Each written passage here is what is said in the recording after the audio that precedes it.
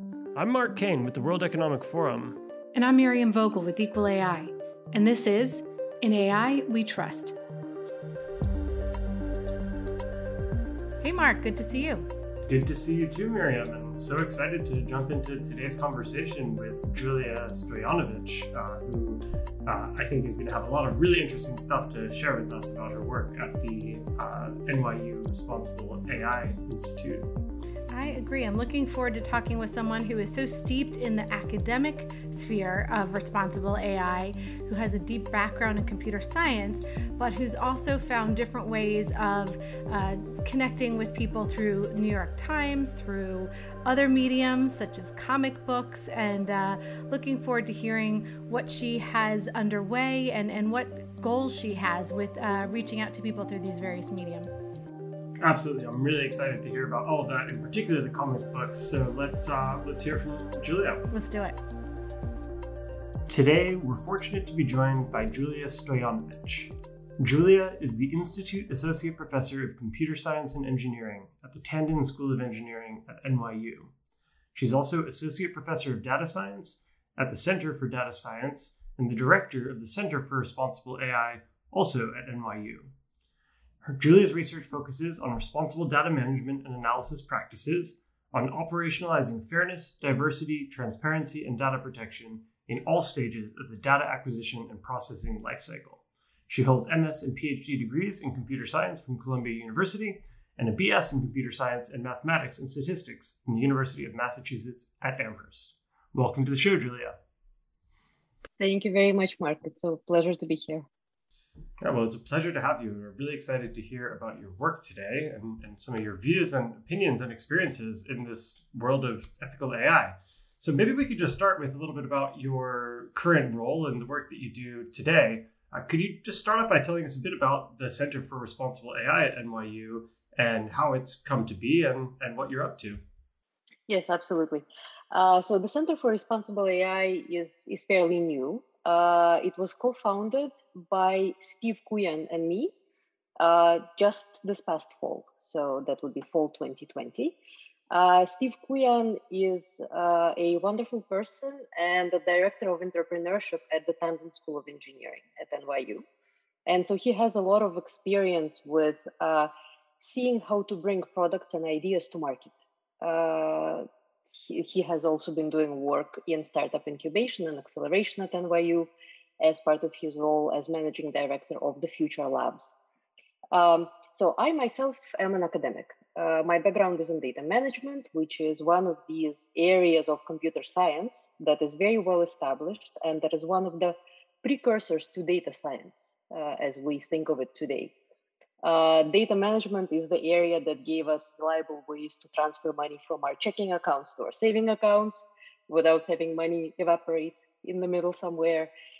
This is the area that also ultimately led to search engine technology, to algorithms like Google's PageRank algorithm. And of course, today we are doing whatever the world throws at us in terms of figuring out how to collect interesting new data and how to respond to people's information needs using that data that comes about. And there's no shortage of data, there's no shortage of new information needs. And so the field of data management is as alive as ever. And so data management, again, is one of these pragmatic fields within computer science. We see ourselves as sort of engineers, pragmatic engineers with a knack for simplicity, for simple models that express things that happen in the world in a way that allows us to deal with them simply, cleanly, and elegantly. And in the last few years, in fact, almost 10 years, I became very interested, in addition to building data-rich systems, in the kinds of impacts that technology, including data technology, has on the world around us, right? And this is something that, of course, we're all very well aware of today.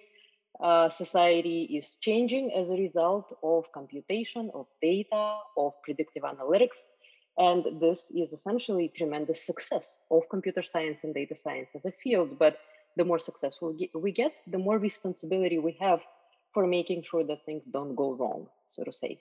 And so based on this realization that things are not just good when they are efficient, but also we need to worry about what we should and shouldn't do with technology, what types of people we should have at the table when we decide when to use the technology, and whom it benefits and whom it harms.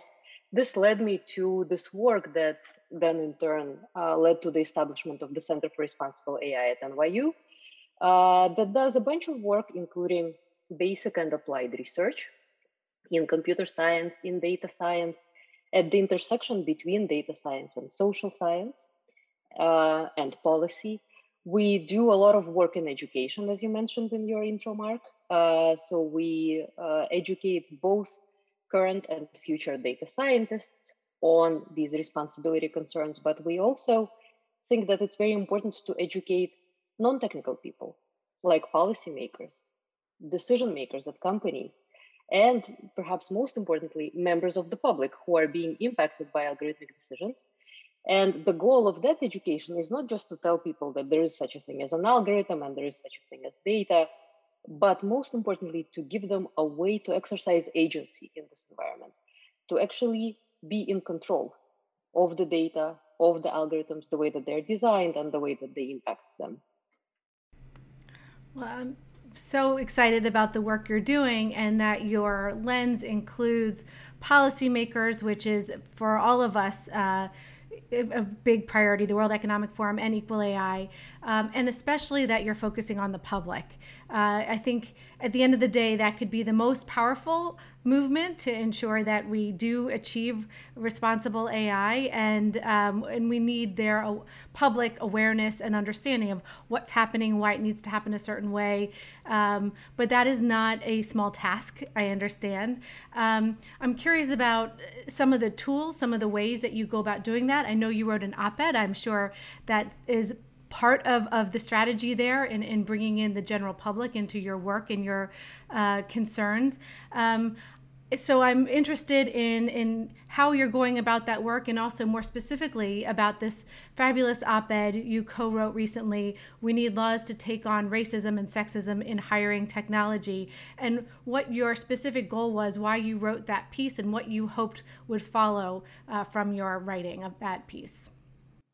Thank you very much for that question, Miriam. So the way that I became convinced that we need to bring members of the public to the table, and not only invite them to the party, as they say, but also make sure that they can dance and productively participate in these conversations, is when I became involved in a technology policy effort in New York City.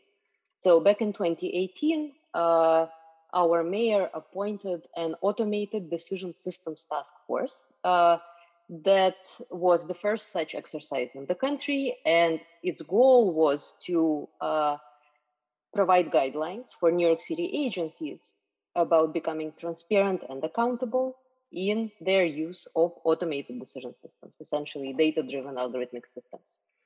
And I was a member of that task force, and it became to me very clear to me very, very soon that without public understanding, without public pressure, that only the voters can exert on the officials they elect, we are not going to get very far at all in terms of gaining ways to oversee, to regulate, to keep these systems, automated decision systems, in check, in government or elsewhere.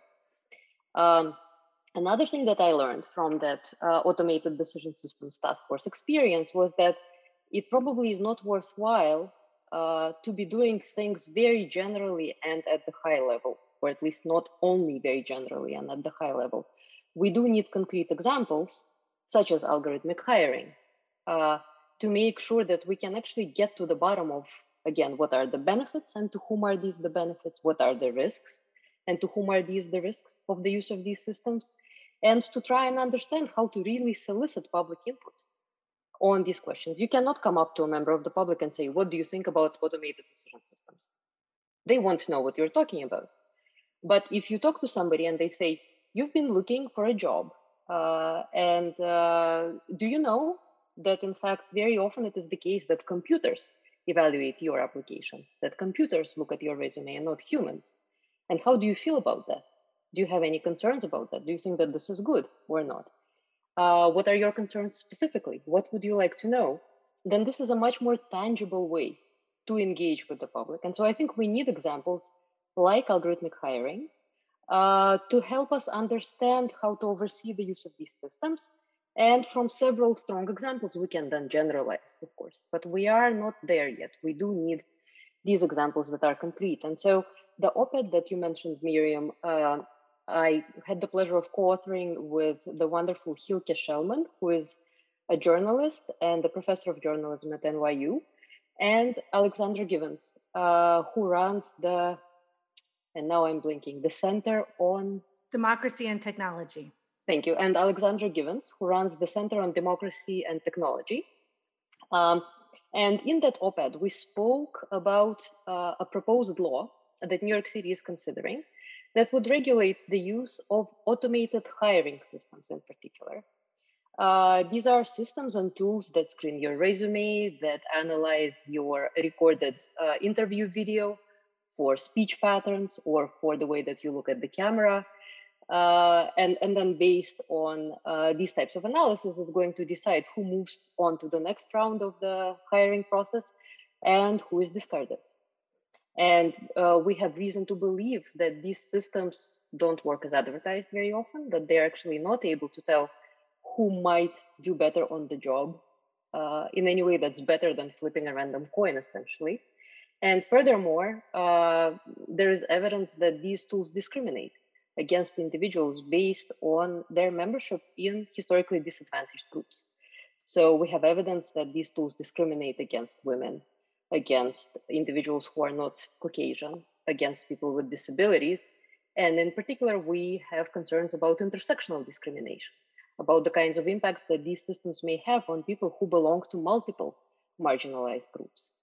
And so the New York City law aims to give us some insight into how these systems are used by companies.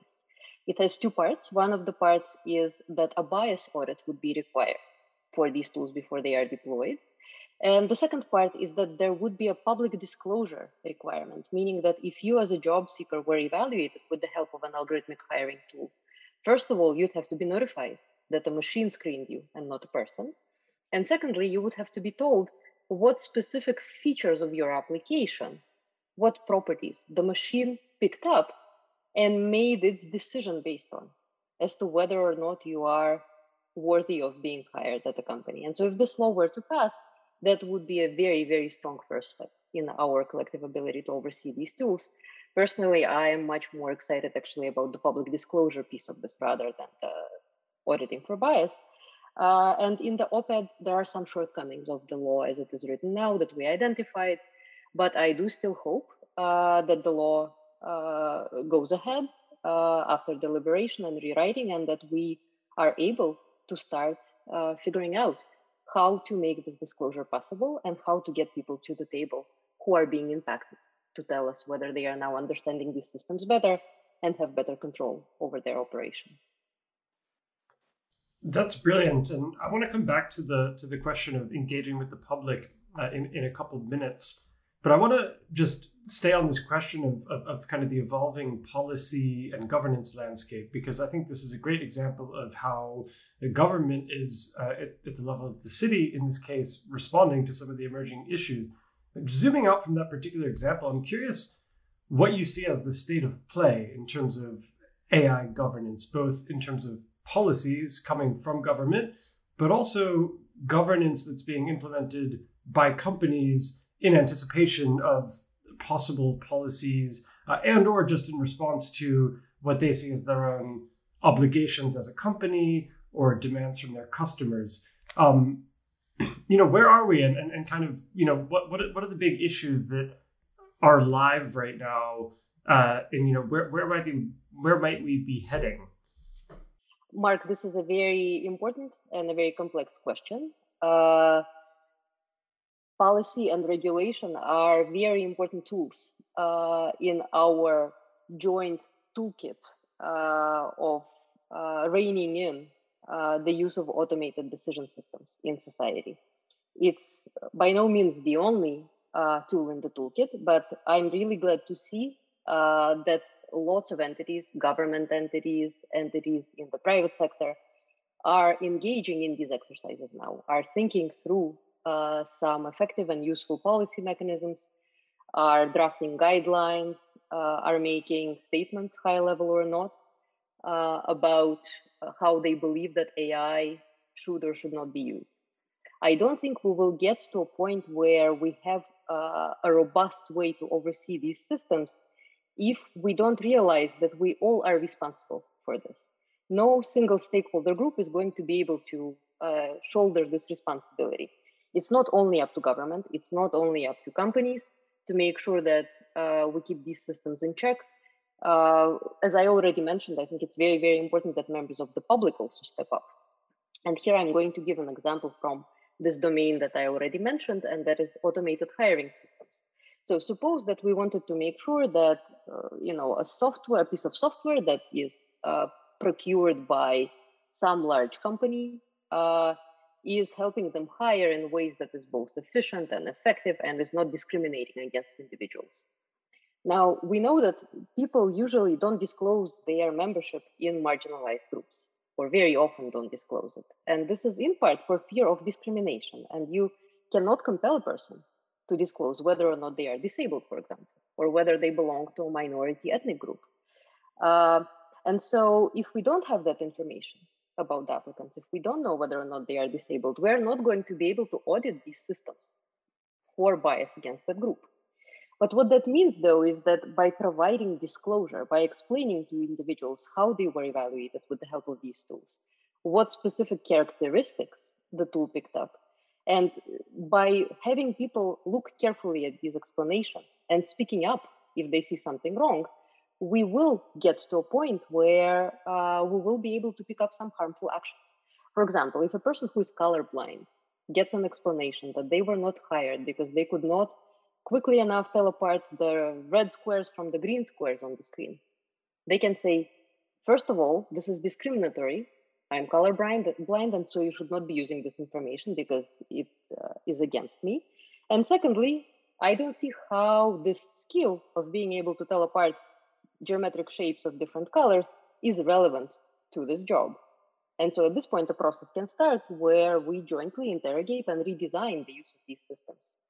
Yeah, well, there's a lot there. I think that we're, in some ways still at the beginning of the process of figuring out what is that right dynamic to collaborate between the different stakeholder groups. I think I would agree with what you said, which is if we wait for government to solve all of the problems that are emerging around AI, we'll be waiting for a long time. Similarly, if we wait for the private sector to address it all on its own, a lot of them will not be addressed. And so I'm really curious in how those collaborations and those dynamics between those sectors, and also how academics such as yourself, how civil society groups, how citizens advocates come into the picture. And I think we're at the beginning of it, and I'm just very happy that you and your team are both kind of tracking and contributing to that, while also working on educating the participants in these processes so that they have a higher level of capacity to address some of the complexities that are coming up. And perhaps that's maybe the follow-up question is just to drill it a little bit further into that work that you're doing to bring some of the technical knowledge and also kind of socio-technical knowledge that your group is developing to policymakers, not just in terms of participating in the processes in the ways that you have, but also in actually educating them so that they have the tools that they need to do the policy work better.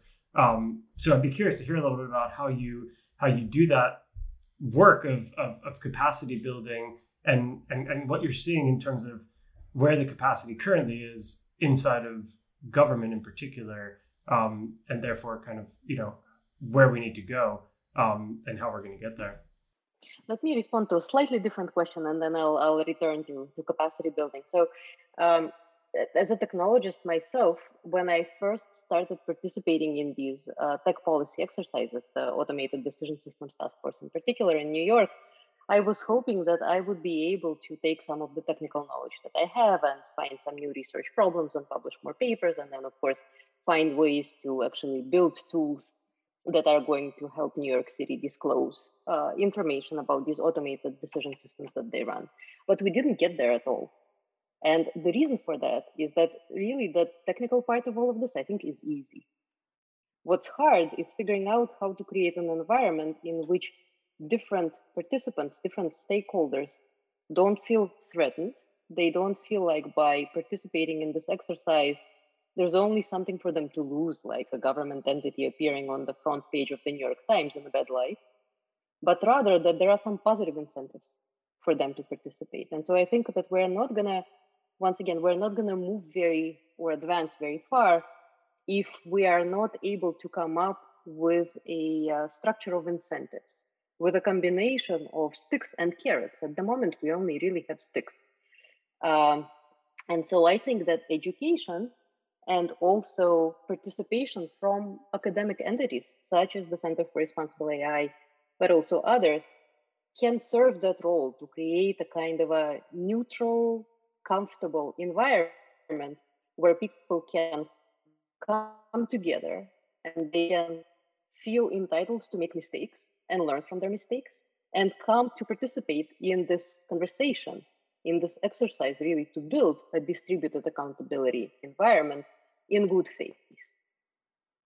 So more than a kind of pragmatic, I have knowledge and I give you knowledge and therefore you're better off, I think right now what we need is just the safe space in which to interact and to somehow come to consensus about how to even navigate these very, very difficult conversations. I think that's such a good point that there are consequences to participating, whether you're in an underserved population, whether you're in industry, and for the government to start to weigh in. But you've given a great example too of a way that particularly government can be helpful here by creating a safe space. And I would love if you could give us a little more detail into what you'd like to see from government, whether it's in helping to foster that safe space or other measures you think that we really need, whether it's state, federal, international laws to help us get towards more responsible AI. Yes, so at this point, I will return to Mark's original question, actually, and this is about building capacity within government. So I do think that we also need to get on the same page in terms of just what we can expect these automated decision systems to do and what they can't do.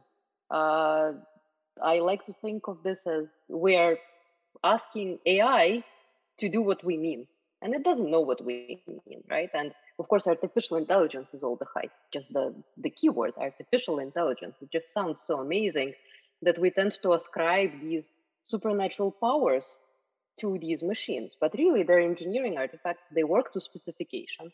And I think that people building them, people being impacted by them, but also people overseeing and regulating them, need to understand them for what they are. We need to come to a point where we can all talk to each other about how we actually formulate these specifications. What do we want these machines to do? And for us to be able to do this, we do need to have some basic level of education among policymakers, among other groups. And so here I do think that governments really need to invest time and they need to invest resources into us, perhaps, or others producing educational materials and sitting down together with policymakers, with public servants to teach them on these topics. And this will require time away from their other duties, right? It will actually require that they participate in these courses, professional development opportunities. But I really do think that this is necessary because technology is not second nature to anybody. Ethics together with technology is a very, very scary topic. And we should all just step back, breathe, and understand that we need to go back to school a little bit. And there are lots of people in academia and elsewhere who would be more than happy to step up and to offer such educational opportunities. But again, that would require time and it would require resources on the part of these government entities. So that would be my kind of my first somewhat self-serving, I guess, answer, because I mean, I do think that we need to invest in building capacity. It's harder, it's more expensive, it takes longer to build tools responsibly than it is to just build them somehow, right? We have to recognize that. I think it's a great point, and I think it's also I think funny just to hear you say that. I think it strikes me that we're moving very quickly. All of these conversations that we're having weren't really happening much at all 5 years ago, and certainly weren't happening 10 years ago. And yet we're not necessarily sort of taking stock and saying, right, well, we actually all have a lot to learn, and we ought to be deliberate and intentional about educating ourselves. And actually these dynamics are fairly new because this technology is moving so fast. And so I think that's a great call to action to, for everyone in the ecosystem to take a moment to say, how can I develop my own capacity and network and knowledge so I can be a more thoughtful and effective contributor to this conversation and to this process. And on that point, one of the things that I think you've done that's been really interesting is explored alternative formats for reaching different audiences than the typical academic or policy type of format of white papers and briefings and memos and so on. In particular, I know you've done several comic books and graphic novel type formats, which are just a very different way of communicating to different kinds of audiences. I'm wondering if you could tell us a little bit about your thinking in pursuing these new formats for communication, and what you see as the advantages and the interesting possibilities that are raised by opening up these new kinds of formats, and what kinds of audiences they may be able to help us reach that are otherwise not being reached by the traditional ways of communicating. Thank you for this question, Mark. And you can see me smiling because this is really one of my favorite things to do these days, is the work on these comic book series. So to start, I am following in this work the amazingly talented Fala Arif Khan. Fala approached me a year and a half ago. She is a machine learning student and an engineer. And I'm actually fortunate that she will join me as a PhD student in the fall at NYU at the Center for Data Science. And she's a very talented artist. And she sent me an email cold, essentially saying, here's a comic book that I developed, Meet AI, and would you like to collaborate? And I absolutely loved the idea. I loved her art. I'm not myself an artist. I enjoy art, but I cannot draw at all. My 8-year-old is much better than I at this. But Fala is absolutely amazing. And we've been working together and just having such a wonderful time developing comic books to reach essentially two different audiences so far. One of these has been a project called the Data Responsibly Comics, where we target data science professionals or enthusiasts. For example, I use the comics that are part of that series as supplementary reading for my students at NYU in the course that I teach, Responsible Data Science. So these are undergraduate and graduate students in computer science and in data science. And then another comic series is called We Are AI. And this series has 5 volumes. They are much shorter. So the Data Responsibly volumes are really long. They are on the order of kind of survey papers in a particular area. And so far, we only have 2 out. One is called Mirror Mirror, that gives kind of the overall positioning of responsible AI. And the second is called Fairness and Friends, where we collaborated with a political philosopher, Eleni Manis, on mapping some fairness, algorithmic fairness definitions to political philosophy concepts, in particular, equality of opportunity. So that has been really just amazingly educational for me and for all of us. So the other comic book series has 5 shorter volumes that are aimed at members of the public.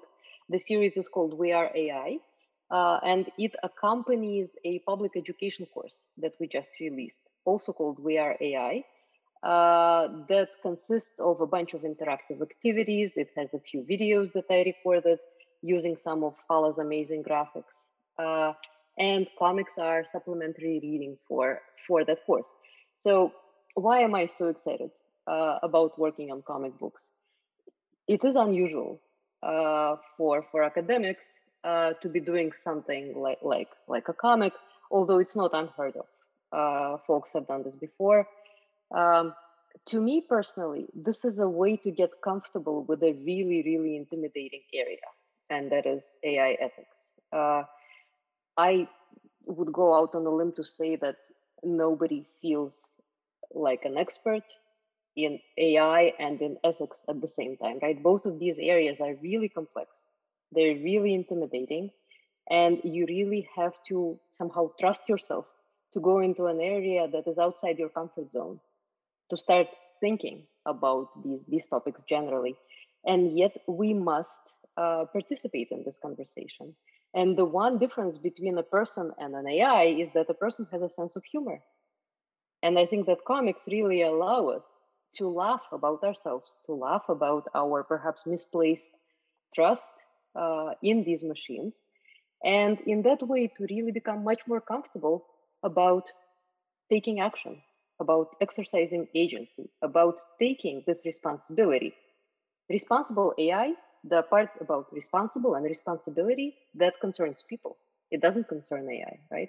So we need to start taking that responsibility. And I think that visual presentation, that humor are a way for us to become comfortable doing this work.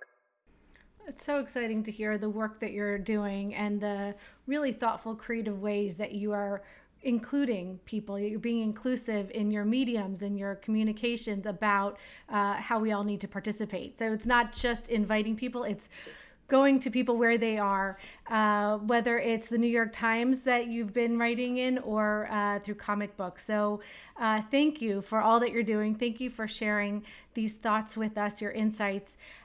Before we close, we like to ask a concrete way to think about the path forward with a few images: the rose, the thorn, and the bud. So if we could ask you, when it comes to AI, what is your rose? What are you excited about? What is your thorn? What are you concerned about? And what is the bud of what you're looking forward to on the horizon?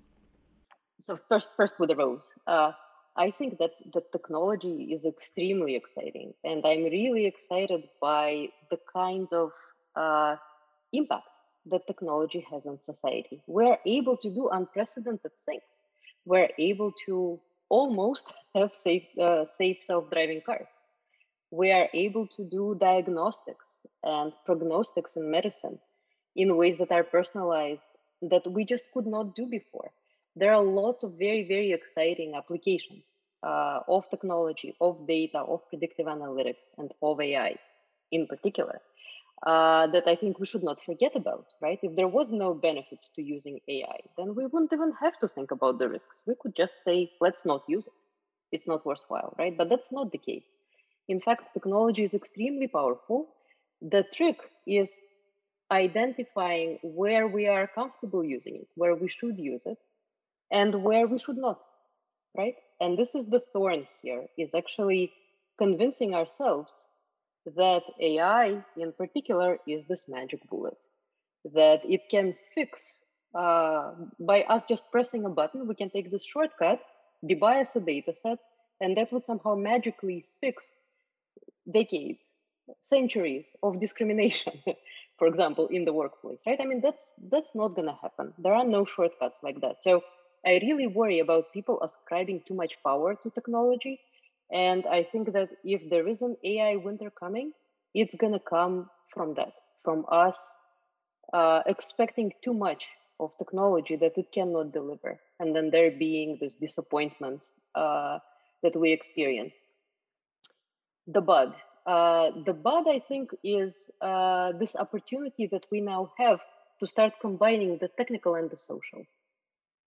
There are absolutely unprecedented ways for us to think about technology, about the kinds of things that it can give us, if we also start thinking about ethics and about aesthetics.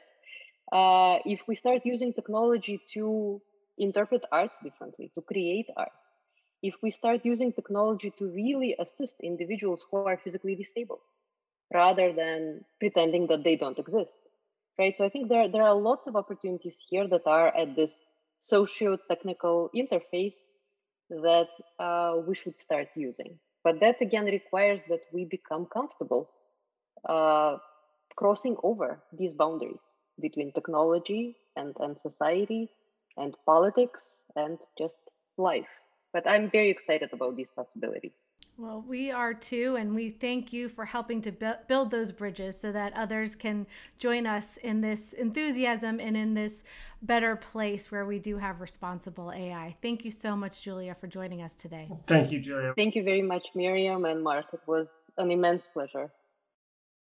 Well, Mark, as Build, another great episode. Really a great conversation. I really loved hearing from Julia both about her work and her views on what's happening in the responsible AI space. And I'm leaving it feeling very inspired, really, about the future of AI and the role of academics and many other stakeholders in moving the field forward. Anything that jumped out in particular to you, Miriam? Yeah, I'm really struck by and grateful for her commitment for engaging the public. I think, too often people are not focused on the really important role of, like she said, not just bringing people to the table, not just teaching them to dance, but letting them participate in the dance. I think that will be a key factor in achieving responsible AI. And I'm so glad she's focused on it and found really interesting ways of engaging people. And in addition, her focus as well on making examples concrete, whether it's the op-ed she writes, the ways she's engaging various stakeholders. I think she's absolutely right that we need to do that by not being so big picture in throughout our discussion, that we really make sure people understand how it plays out, how it could hurt them, and the specifics of what it means, translating for those who don't commonly speak in the AI space. Because like she said, people don't have an expertise in ethics or AI, and often either. And I'm grateful that she wants to be a translator. How about you, Mark? I completely agree with all that. And I think that it all comes down to something she mentioned early on in the interview when talking about public engagement, which is agency. So it's not just about telling people how AI works. It's not just about helping people understand the implications of AI in our society, but it's about empowering people to participate in and engage with the systems that have an effect on their lives. And that is something that I think is important in AI. It's important in other domains. And I think that all of the work that she's doing and that her group is doing to promote that agency of citizens and of individuals is really important and inspiring. I also think that what Julia said about incentives in terms of policy really struck a chord with me. I think that the carrots and the sticks of responsible AI are still in their infancy. Governments are obviously thinking about what kind of behavior they want to incentivize and what kind they want to punish. And similarly, companies are thinking about how to create the right kinds of structures internally so that their engineers are developing products that are ethical. But it's really early days. And I think that for me, that conversation was just a kind of call to action to be a little bit more creative and a little bit more proactive in thinking through not just how do we get people to do the right things, but how do we create an enabling environment that makes it easier for people to do the right things, because doing the right things ends up being more remunerative. It ends up being better for your brand, better for your business success, or whatever it may be. So I thought that was kind of an important balance, or sort of, I think we often talk about ethical AI in terms of doing the right thing. And I think it's important to also think about how can we make it easier for people to do the right thing, not just sort of hope that everyone does it off of their own volition.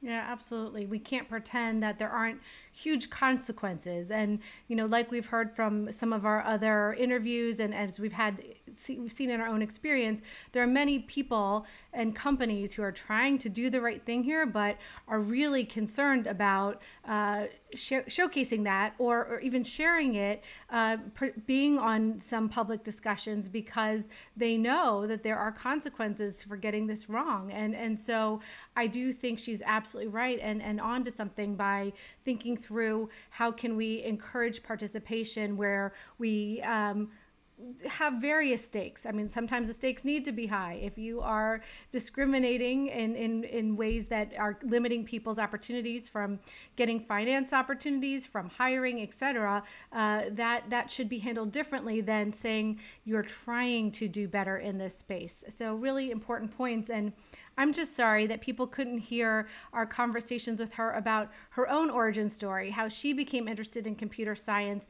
and how she absolutely lit up when we were talking about responsible AI, and how she came to it because it seemed to present an organic connection of what is most important to her, a connection between, almost her brain and her heart, and sharing that with other people, and how she's seen in her students the benefits of, for instance, creating more diversity and who feels comfortable participating by including responsible in the discussion of AI.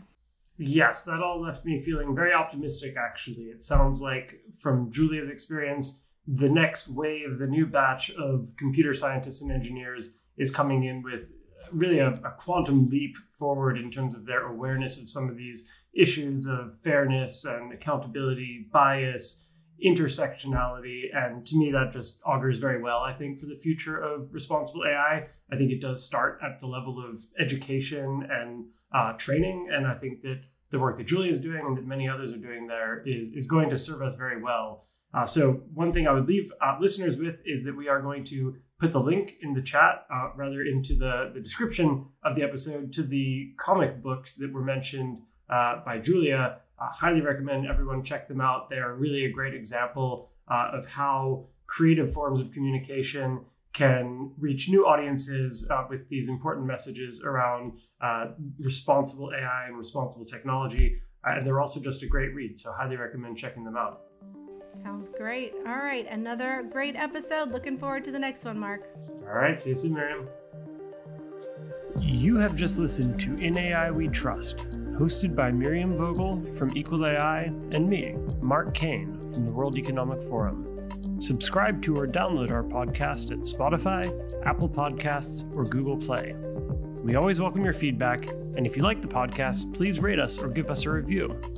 And to learn more or get involved, please visit us at www.equalai.org and www.weforum.org. And a special thanks to NP Agency, without whom this podcast would not be possible.